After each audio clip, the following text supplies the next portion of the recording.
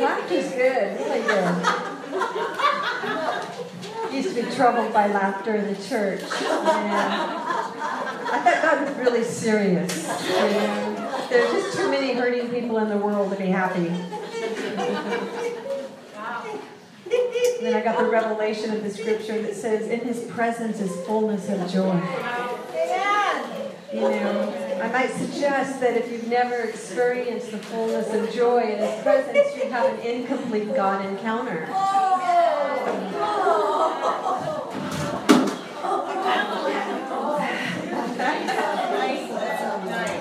I have a theory why there's not a lot of joy in a lot of churches.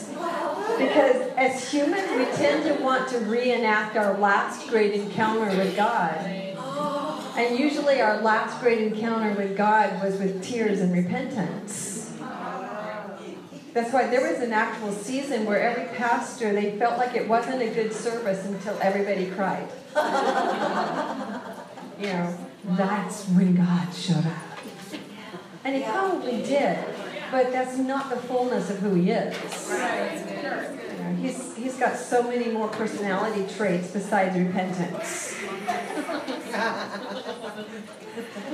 I want to experience them all. Yes, that's good. Really good God. Amen. Oh, Jesus.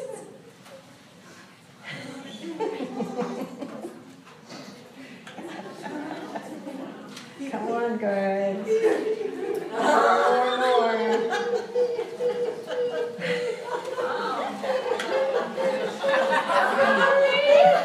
No, not sorry. Sorry, not sorry. Yeah, we were in Oklahoma.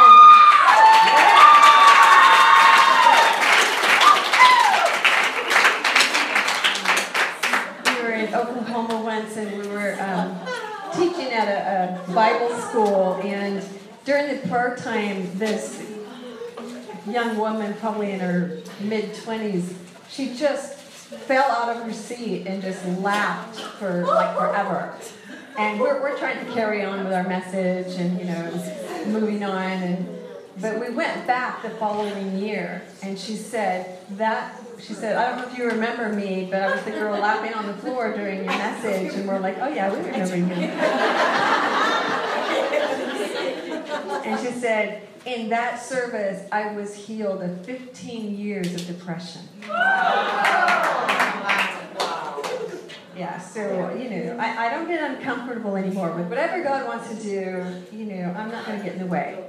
Yeah, that's good. That's a good word. Because he ministers to people so differently. Yes. And we just have to let him be who he is and how he wants to speak to each of us.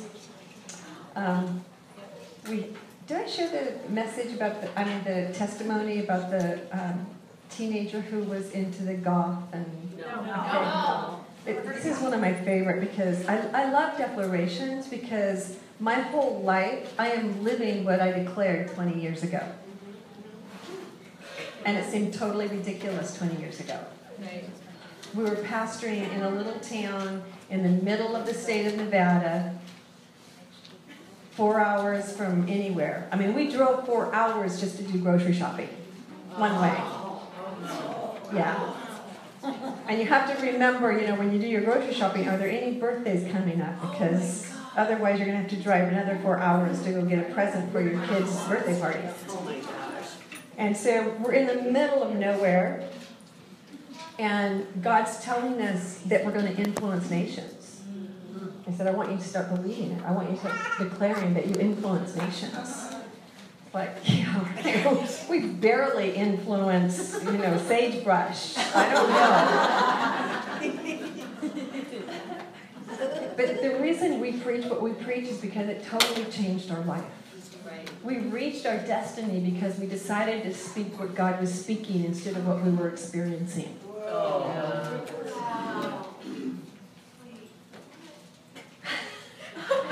We started speaking what God was speaking instead of what we were experiencing. Wow. And I'll tell you, every emotion within me felt it was untrue. It didn't feel true. It didn't look true. We tried not to say it too loud because we didn't want people to hear what we were saying. But we're living it. Yes. Probably, I'd say 90 to 95% of what we declare we're living right now. Wow. What's left? Yeah, full stadiums. Yeah. Ooh. Amen. I believe it. It's on the way. Yeah.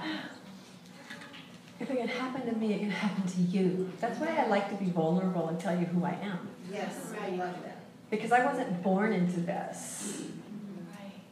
I decided, I just got desperate one day, and because really a lot of our discontent in our life is because we're not living who we really are. Right. Right. We think we are. I remember age 35, I'm crying out to God, oh God, I don't know who I am, I don't even know how to dream. How do I dream? Because I don't know what I want to do. Because back then, I certainly didn't want to speak. And, yeah. But he said, well, who do you want to be? And I'm like, well, what kind of a question is that? What do you mean, who do I want to be? And he said, like is attracted to like. And who you want to be is usually who you are. When you admire somebody, an aspect of somebody's life, it's usually because you're attracted to something that's within your own self. Wow, that's a word. And a lot of times the enemy tries to make you afraid of the very thing that you're the best at. Wow. I used to, I didn't really have nightmares until I got saved.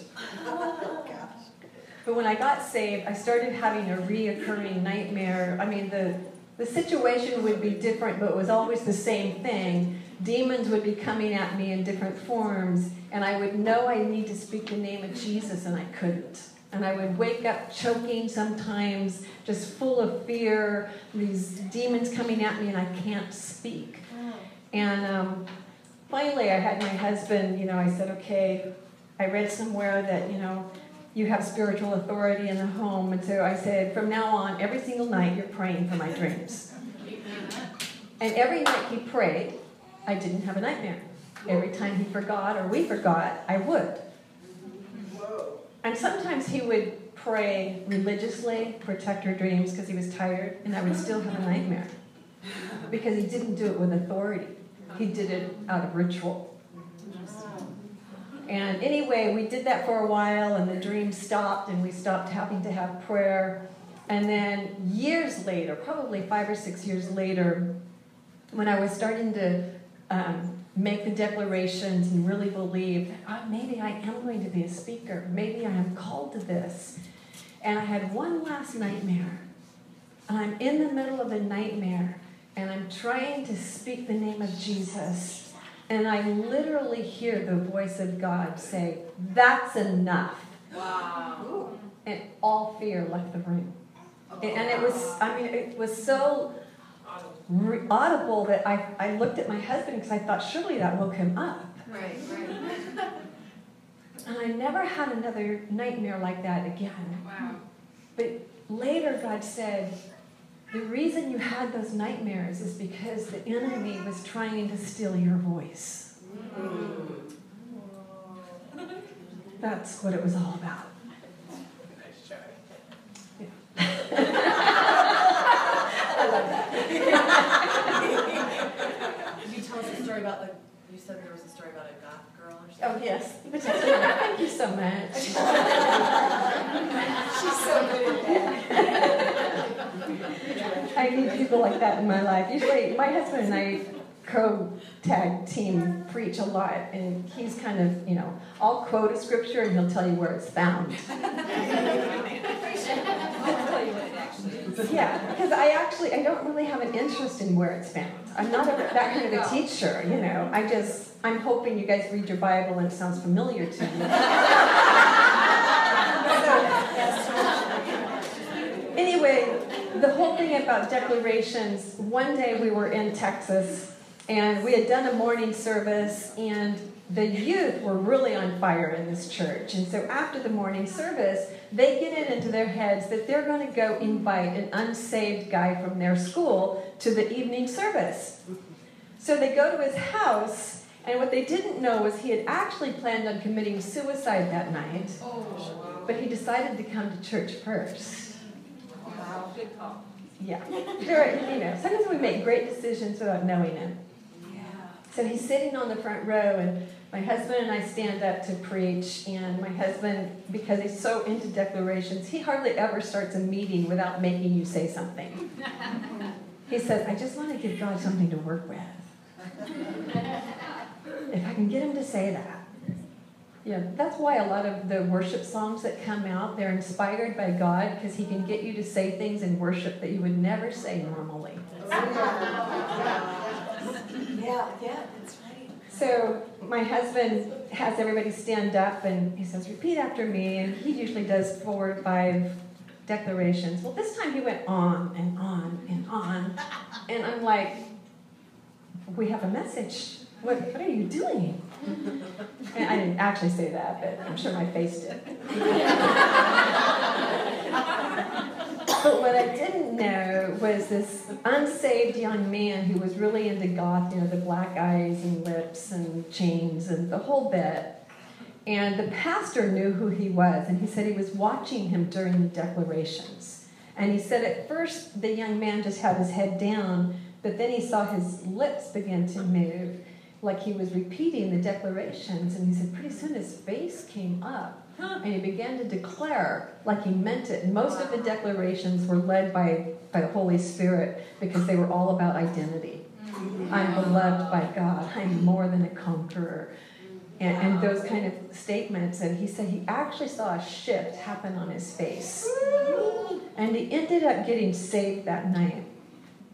And at the end of the service, we had a fire prayer tunnel where, instead of the prayer servants moving around, the prayer servants stay in one place, and the people go through the tunnel to get prayed for.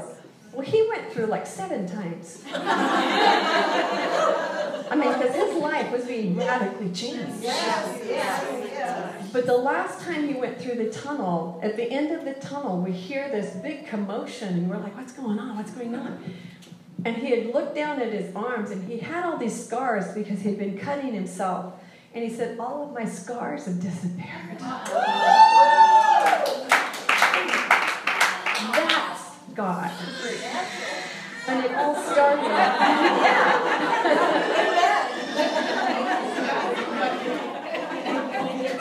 It all started because we got him to say something different than he had been saying.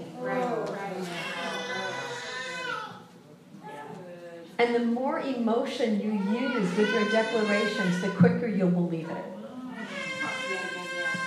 Because when I was first doing this, the best time to do declarations is first thing in the morning. Because your thoughts first thing in the morning tend to drive your day.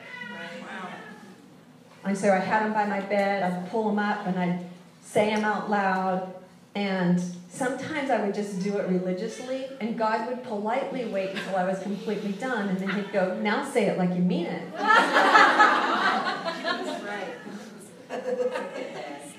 And years later, when I started studying the brain, they actually proved that the more emotion you use, the more you're going to believe it. There's a reason why sports teams, before a big game, they get in the huddle, and they don't discuss how bad they were last week. Right. They don't get in a huddle and say, I hope you do better this week. Because remember that pass that you made? That was really bad. They speak positively because it actually affects their body. Wow.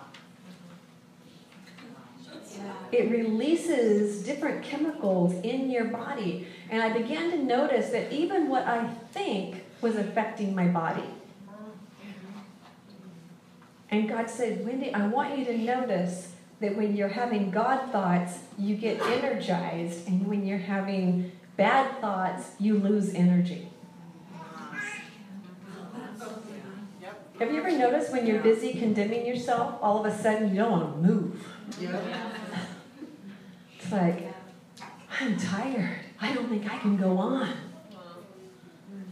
Because what you're thinking and speaking is affecting you physically. They actually did a study. A doctor wanted to find out how speech affects the body, and so they hooked this guy up so that they could measure his responses in his muscles and electrically. So they had all these graphs, and he was all hooked up to these machines. And then they said, say I'm weak. And so he said, I am weak. And everything on the graph showed that his body was preparing for weakness.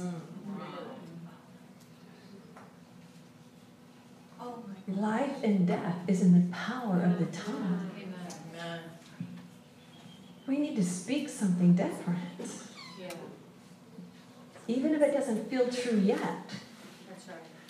You know, Jesus actually said, my words are spirit and they are life. And most of us read that and think, oh, isn't that cute? That has no impact on me whatsoever. Think about it. If his words are life and spirit, and in other places it talks about the word of God being a seed, what if he means that literally?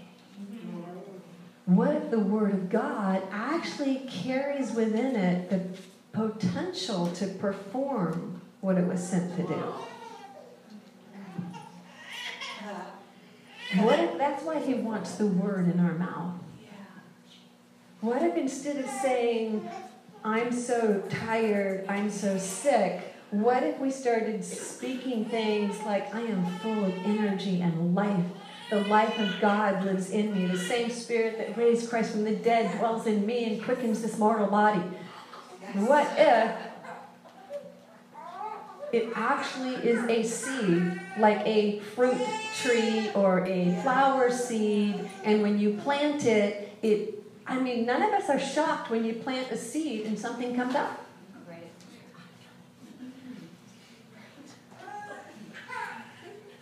What if the Word of God was an actual seed that you plant into your life and you start declaring the Word of God over you? And it's not about trying harder, it's about receiving and coming into unity and taking care of that seed and believing it and imagining it, and it actually brings forth something into fruition. Yes.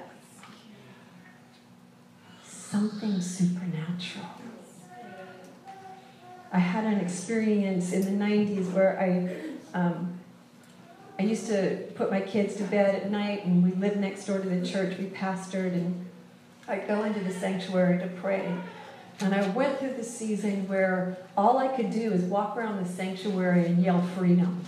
Freedom! I didn't even, that was before that was normal in intersection, at least in my, upbringing. And nobody knew I was doing that, but about 3 months later, we had a guest speaker come, and he stood up on Sunday morning, and he said, it was so weird, but as soon as I walked into your sanctuary, I heard the word freedom. And I was like, whoa. And God said, Wendy, I just wanted you to know that seed has not fallen to the ground until it performs that which it was sent to do. Yes. Wow. What if the things you've been proclaiming over your city haven't fallen to the ground? Because they're an actual seed that are beginning. We tend to have so much more faith in darkness than light. People speak negative things. They speak curses. And, I used to have great faith in curses. It was like, we had some witches curse the church we were on staff at in the 80s, and they left a big pentagram on the side of the church, and all of us intercessors got together because we were like, if we don't do something, bad's going to happen. Because we had this great faith. The witches were powerful.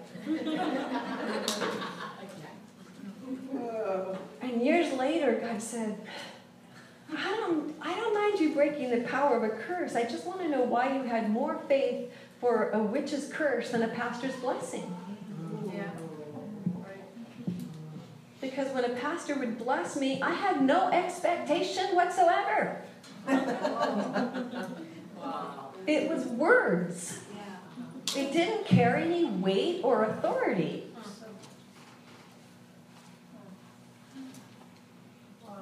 And when God began to talk to us about the power of words and especially the blessing, I mean, we got so serious about, I want to understand the power of a blessing because it's so powerful that in the Old Testament, Jacob actually lied and cheated to get one. Right. There you go.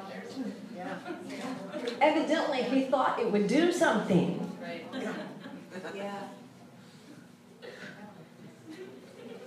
And the truth is that a curse only lasts for 3 to 4 generations, but a blessing lasts up to 1,000. Because the Word of God carries more weight and authority. We've just had less faith in it. I remember, talking to God about why has the church had more faith in the power of a curse than a blessing? And he said, well, for one thing, people understand what a curse is. They know that if you get cursed, your relationships fall apart, your finances fall apart, every marriage falls apart, everything falls apart under a curse, right? Yeah. You do bad, you do good, and it still turns out bad. And he said the problem is most Christians' blessings don't fit their theology.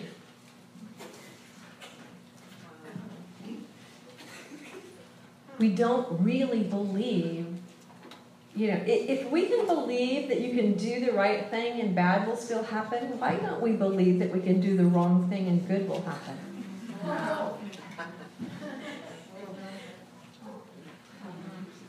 Because we're performance-based. But a blessing isn't dependent on your performance. Wow. Do you know that there were kings in the Old Testament that did bad, and God said, because of their father David, I will not punish them. Yeah. Their father David had been dead for 300 years, and the blessing was still under effect. That's a good word. I want God to look at my descendants Yeah. and say, because of the blessing, Yes. I'm not going to, punish them for this. I'm going to bless them. Words are powerful. Their spirit, their life. One of the ways that I had a really good friend when we pastored in Weaverville, California. It's kind of a mountain town. And one of my best friends was real country girl. I mean, loved hunting, fishing, all that stuff. I mean, one time she went fishing and she brought me a fish. And I said, well, throw it at me. And she's like, what? And I go, yeah, I want to catch it. This will be the only fish I've actually caught.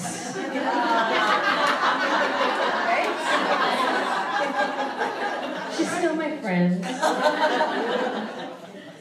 But we would go for walks in the forest and stuff, and she would point things out like, oh, there's been a bear around here. And I'm like, how do you know?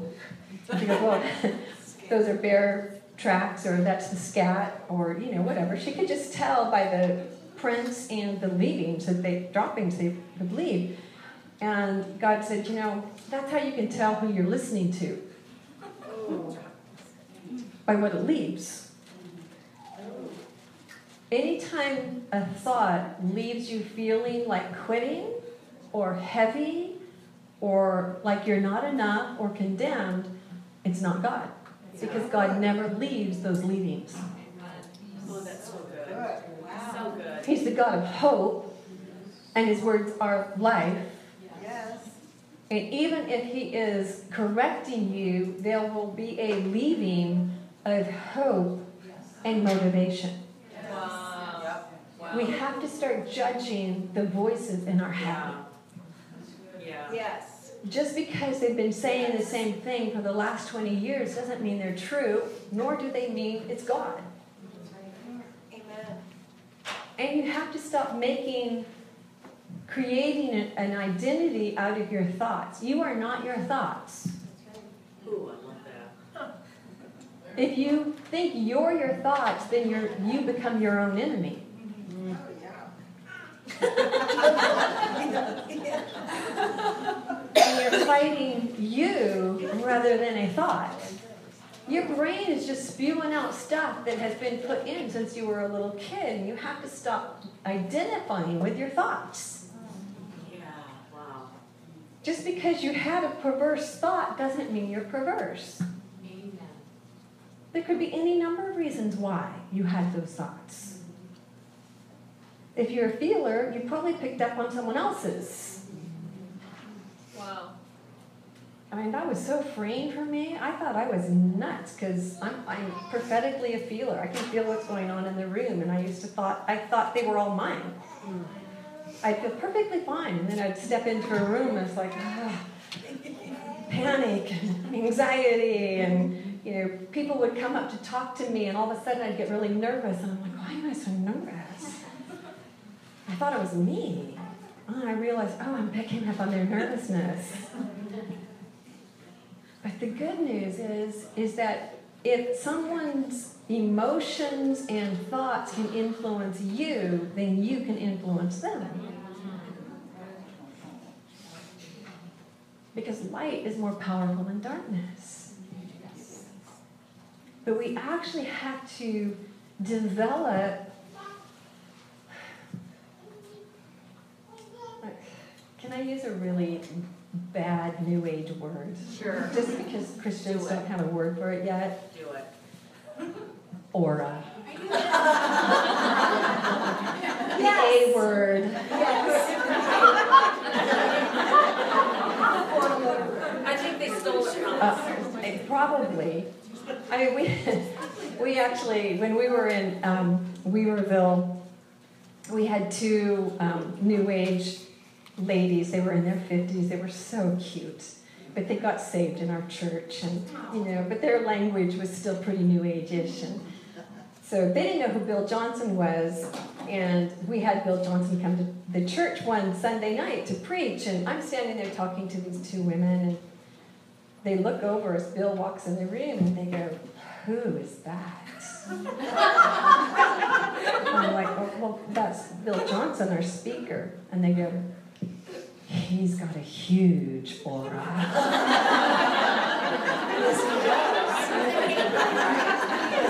I'm like, yes. But for most of us, we pick up on the negative auras. Yeah. You've been around people who they're just angry all the time or bitter, and you're picking up. They don't even have to say a word. You just, you're sensing what's going on in their life because they have so focused on something negative, whether it's perversion, whether it's anger or hopelessness or self-pity. They're releasing what they've been meditating on. Yeah. The problem is Christians don't meditate on peace enough to leave it. We want God to zap us with peace when we're in a bad circumstance. What would happen if we actually intentionally created an aura of peace? What if we were in His peace so often? I believe it can happen. I mean, I've had people say that, they have felt my peace. I've also had people say they have felt the love of God because I love to be there. Yeah. But we can actually shift atmospheres. Yeah. But the first thing we have to do is learn how to shift our own. If we can't shift our atmosphere, how are we going to shift the city? So I went through this thing where I would go into the sanctuary to pray, and Some days I'd be up, and some days I'd feel, like worthless or overwhelmed. So I would put, sad Christian songs on. You can still find them. I'm just a poor, wayfaring stranger, traveling through. And so I would actually keep building on that negative thing until one day God said, we're going to do something different now. And he said, whatever you're feeling in the negative, you're going to put the opposite music on. You're going to start dancing with joy, or you're going to start dancing with victory. And you're going to do it until your emotions shift. Okay. And they always did. It's amazing how saying something different actually can create a whole... Because I don't believe in stuffing emotions. Do not stuff emotions. Change them. By believing something different. Because if it's a negative, even with grief, I believe in grieving. If you've lost someone or something, there's a season for grief. The only thing I would say is don't grieve without hope. Amen. Because if you're grieving without hope, it means that whatever you're grieving has the wrong position in your life. That's right.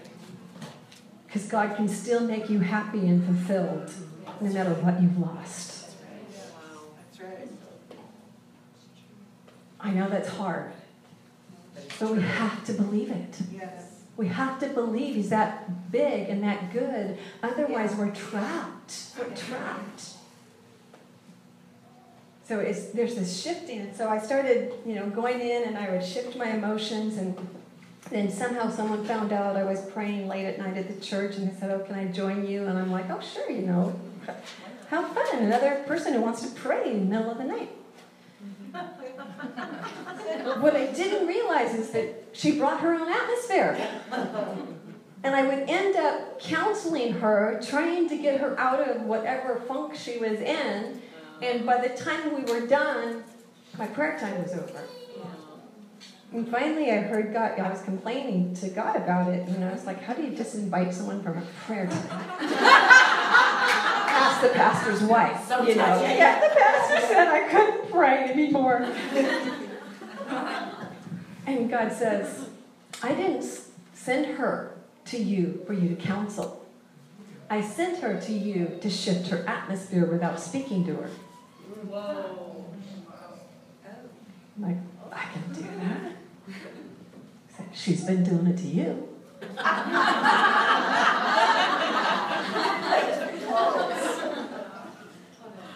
So now instead of doing the opposite of what I was feeling, I would pick up whatever's going on in her life and I would start doing the opposite in just, worship, putting the music on, giving action to it. And amazingly, she would leave free. Wow. Without me saying a word. And then He started increasing the metron of how much I could influence. Came into church one day, spirit of heaviness. There's a spirit of heaviness. I was hoping for a good church service with, the people.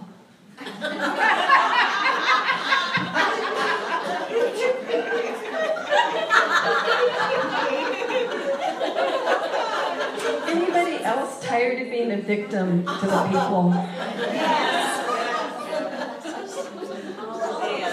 Oh, man. And so I'm sitting there thinking, this is a bummer service. And He goes, welcome to your new gym. You're going to practice shifting the atmosphere in this room. Wow. By believing you carry the opposite. Because you've been in the presence of peace. Because I was so in bondage to my emotions, I valued peace so much that I went after it as a state of being.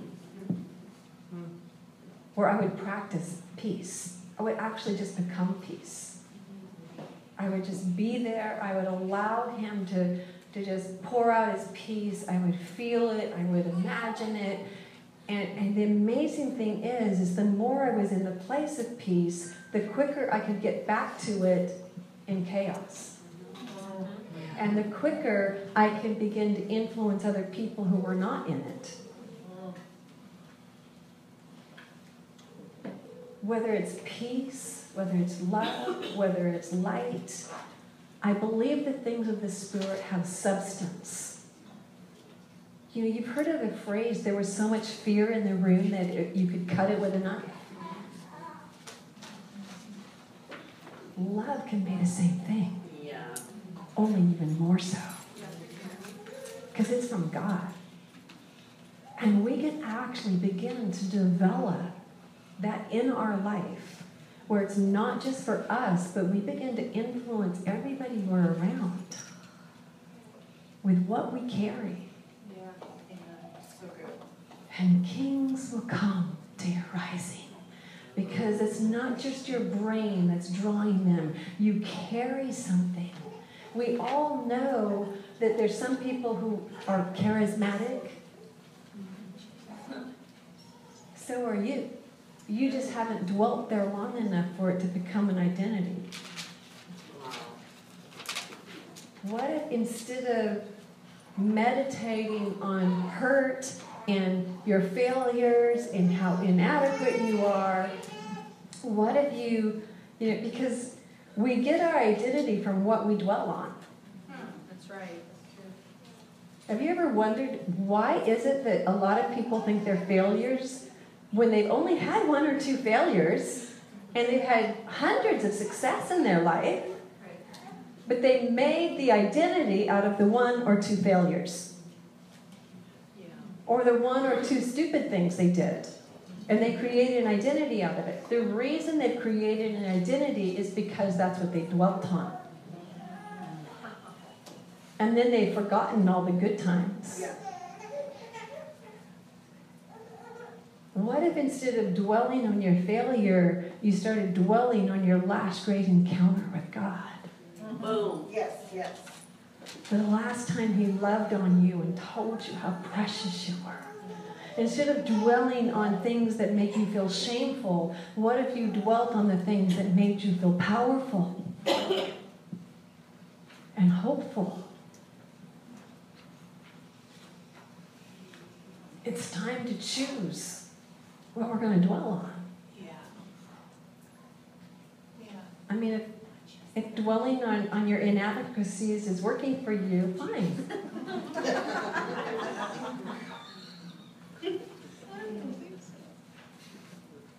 You know, the old saying, if the horse is dead, get off.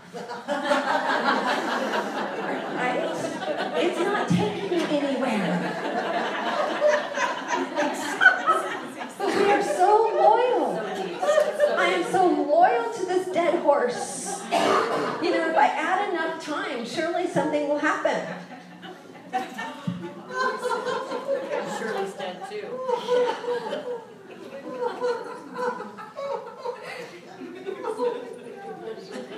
You know, if guilt and condemnation could change you, then Jesus didn't need to die.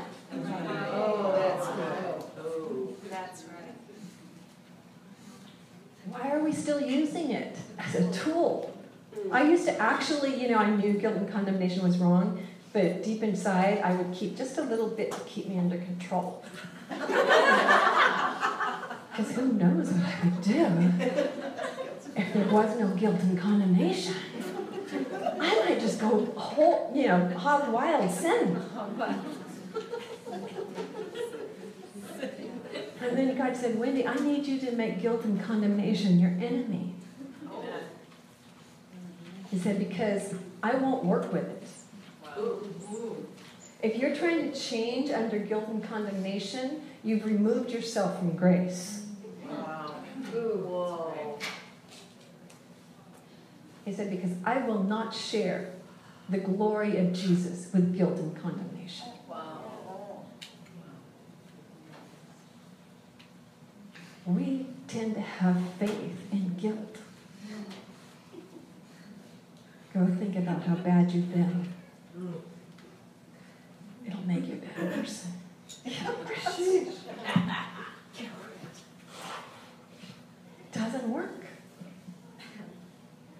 we don't change that way, at least not long term.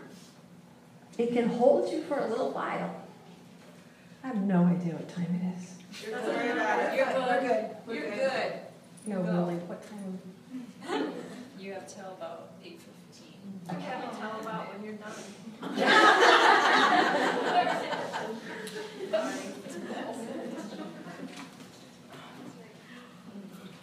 So we have to recognize the voice. Disassociate from it. It's not me. That voice that makes you feel guilty is not you and it's not God. And then we have to, on purpose, I've actually told myself, Wendy, you're not going to have any more thoughts that make you want to quit. Anytime I have a thought that makes me want to quit, I toss it. Wow. That's so good. Because the goal isn't to quit. The goal is to keep going. I need thoughts that make me feel hopeful, that make me believe I can do this. And if I don't have those thoughts, I ask someone else. Find an encouraging person in your life. I have one friend that she was raised so horribly. I mean, they treated her like an animal. So she mom said that she was brain damaged. There was nothing wrong with her, but she was just abused horribly. And so we started speaking into her life. And so she had to go away on a work trip. And she said, would you put all that on tape? Because sometimes I can't remember what's good about me. So she would listen to it over and over and over.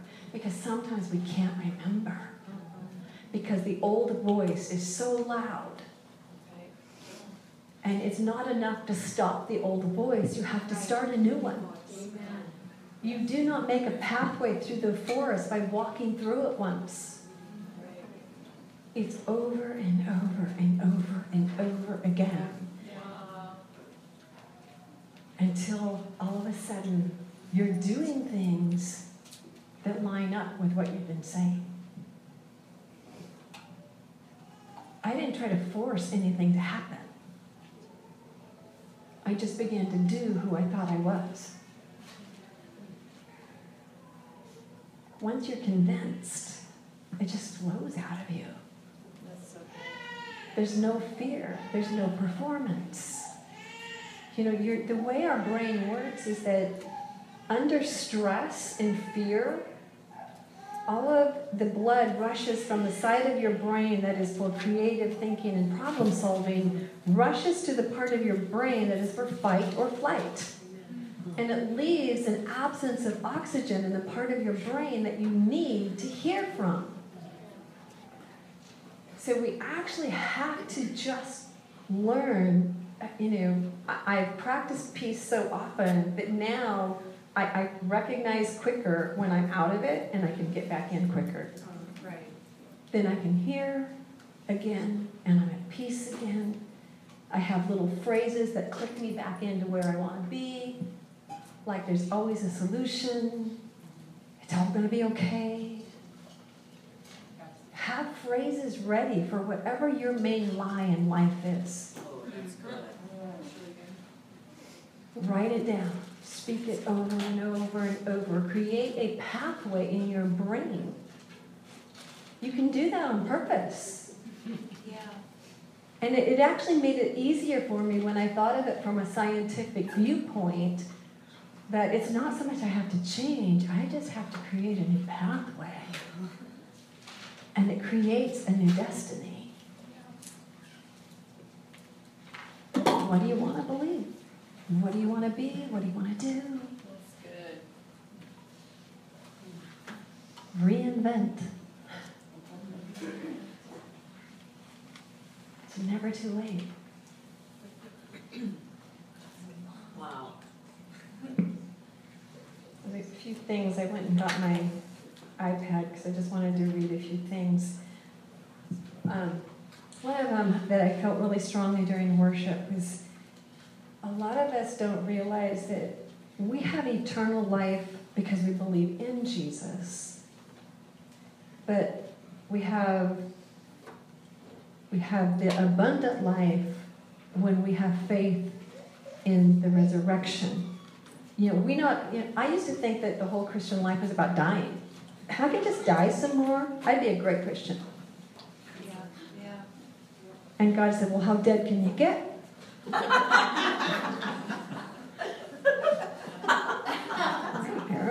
Because Scripture actually says, Galatians 2:20 says, you've been crucified with Christ and you no longer live.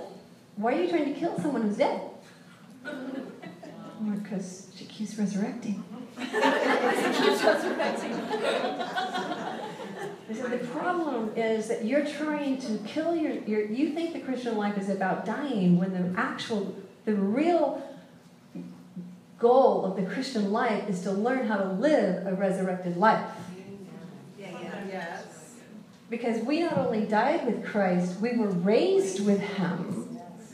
And 1 John actually says, as he is, so are we, not when we die. As he is, so are we in this world. And we've been trying to model ourselves after a pre-resurrected Christ when we're supposed to model ourselves after a resurrected Christ. Wow. Tell us more. Yeah. Wow. Yeah. But we're afraid to live a resurrected life because we're afraid of pride. And like I mentioned Friday night, we're afraid of the glory. But it's time to stop trying to reveal a glorious Christ.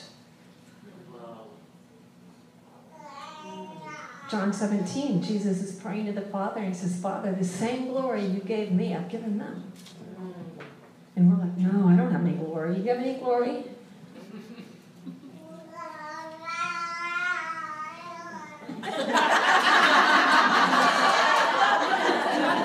He knows what he's talking about. I have a theory. Can I just, I'm going to throw some stuff out. You can agree or not agree. But I fully believe that it should be normal for us to walk on water and walk through walls. Yeah. Yeah. Do you know that in the 80s, probably 90% of the church thought that you could not prophesy and speak for the Lord unless you were under some kind of special anointing and you began to shake and talk in King James English. And,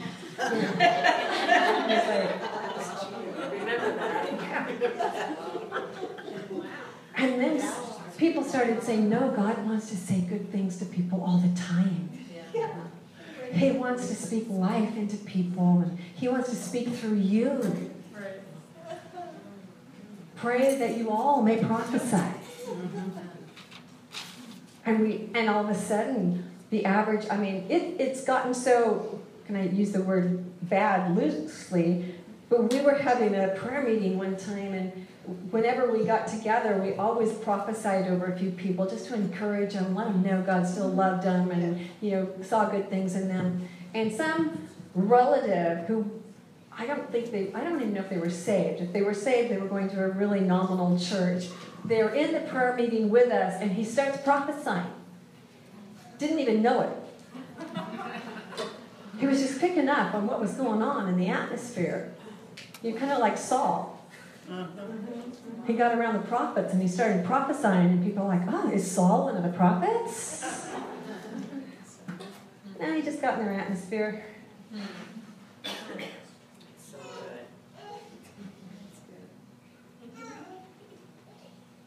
What if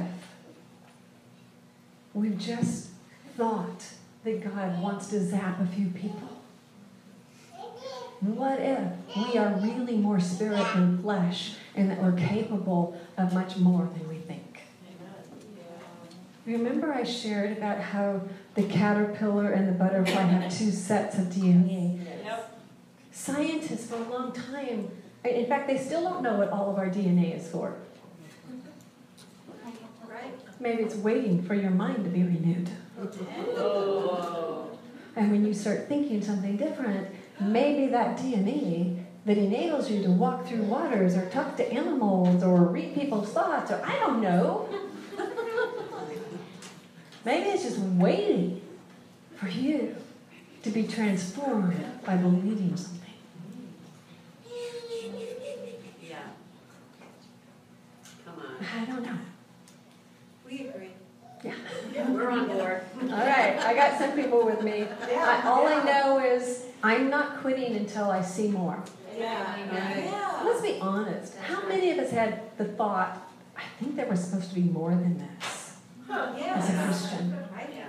Deep inside, there's this thing of, this isn't, I love being a Christian. I love God. I love how He loves me, but I think there's more.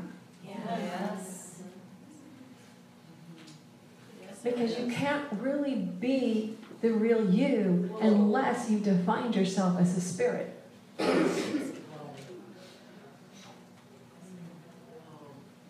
It really bothers me when we get people born again of the Spirit and tell them to stay out of the spirit realm. Yeah. Oh, yeah. Yeah. Because we're afraid of the spirit realm. And we're the only ones who have legal right to it. That's right. The New Agers, the witches, they are in there illegally, stealing your inheritance and making you afraid of the supernatural. When as a born-again spirit, the supernatural should be natural. Wow. Let's get rid of our limits. What's really possible? Yeah, limitless God. Limitless. Whoa. He doesn't, just create a whole bunch of DNA for nothing. I really believe that there is something waiting for us to ask Holy Spirit, what do you want me to believe for? Whoa. What's possible? The weird thing is when I started speaking, I just wanted so much to not have faith in my ability to speak that I would make declarations like, Father, I'm just going to believe that when I speak, you write on my words and you enter people's hearts and brains and you open up prison doors and lights go off and, things just begin to shift in their life. And I can't tell you how many times people come up and tell me, when you spoke. And they'll use the words and the language that I used in prayer for the supernatural.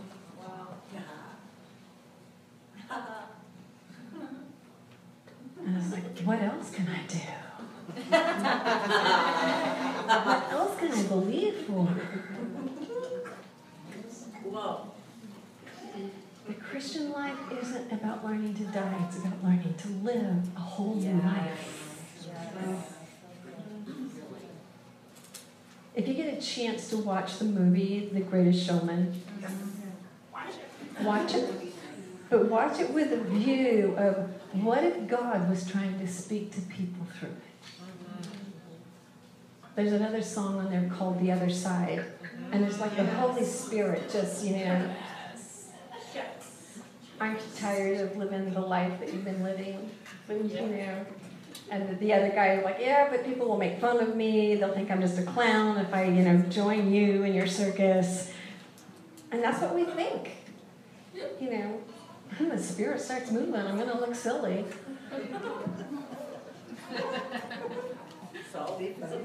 But the whole movie, the thing I love about it is this, the guy who he's enticing into the circus, he was successful playwright. Known, he had all these fancy rich friends, and he gave it all up to go to the circus. And then they lose everything at the end. And he talks about what he lost. And he goes, but I gained a family and joy.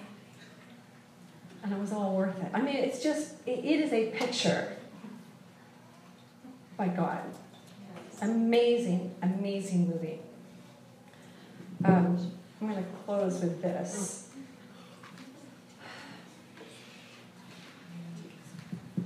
I'm going to, again, use a little language because I don't have the right language for this yet. How How many people have had a worship time or a prayer time where all of a sudden you felt something rise up in you? And you knew it was spirit to spirit. You knew you had moved past talking or singing from here to here. Yeah. What if you began to practice that state of being? Keep going back to it. How did I feel during that moment? Because that was your spirit rising up in you. That was the real you. Amen. Come on. I've been in worship times where all of a sudden I feel like I can leap over tall mountains. I can kick the enemy's butt. You just feel like you're strong and you're powerful and you're empowered. And then you leave worship and it's like, Because in that moment of worship, our real self, our identity as a spirit has risen up and we've connected with it. And then we leave worship or the prayer time and we shut it down and we begin to identify ourselves as our flesh. So just in closing, can we just take a little activation? Yes. Come on. So just close your eyes. Father, I thank you that each one here is born again of the Spirit, and that they are more spirit than flesh, and that our goal isn't to die because you've already taken care of that. Our goal is to stand in faith in the resurrection of Jesus that we partake in.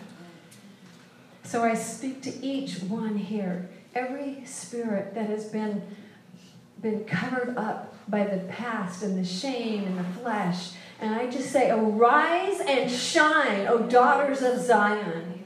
Arise in your rightful inheritance and identity. You are powerful. You are empowered. You are well able to overcome it. You have authority over every demon, everything of darkness. You carry light and peace. You are a world changer. You shift the atmosphere. The demons tremble at your name. And I say, arise and shine. Arise. Allow your true identity. This is you. You are not that weak, ineffective person that you thought you were. Do not consider your past.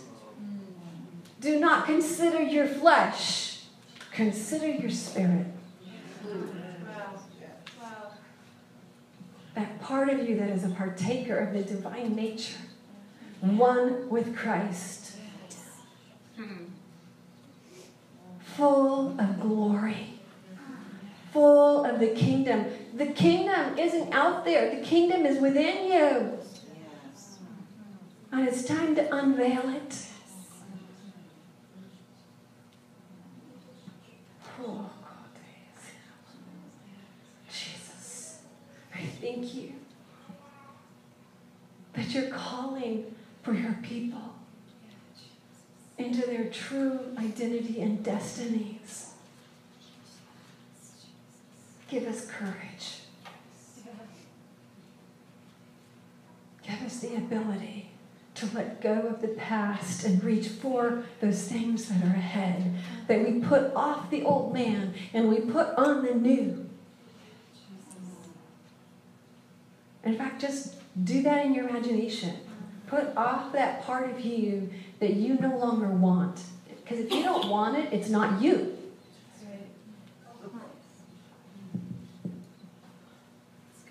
And you're going to put on what you do want.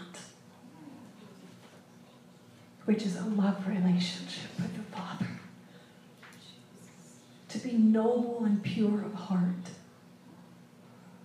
To be full of grace and glory. Reaching your hand out to the lost and the hurting. Not just because you have to, but because you believe you carry something that is the answer for them. And we just receive it, Father. By faith, we receive that we are more than enough in this new birth.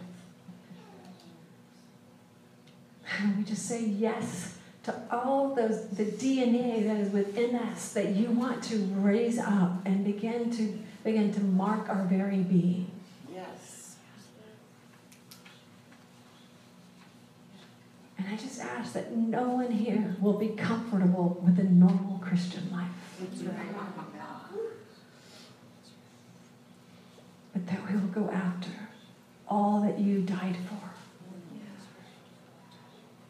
And we begin to live from the Spirit and walk in the Spirit and pull on the Spirit realm and bring it in for those who are hurting.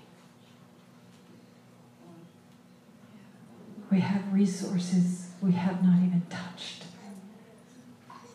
The kingdom of heaven is at with hand. It means it's within reach. The unseen realm, the resources of heaven are yours to give out to those who are hurting. Yes. Not because you're worthy, but because it's who you are. Yes, yes, yes. And we just thank you for it in Jesus' name. Amen. Amen. Yay.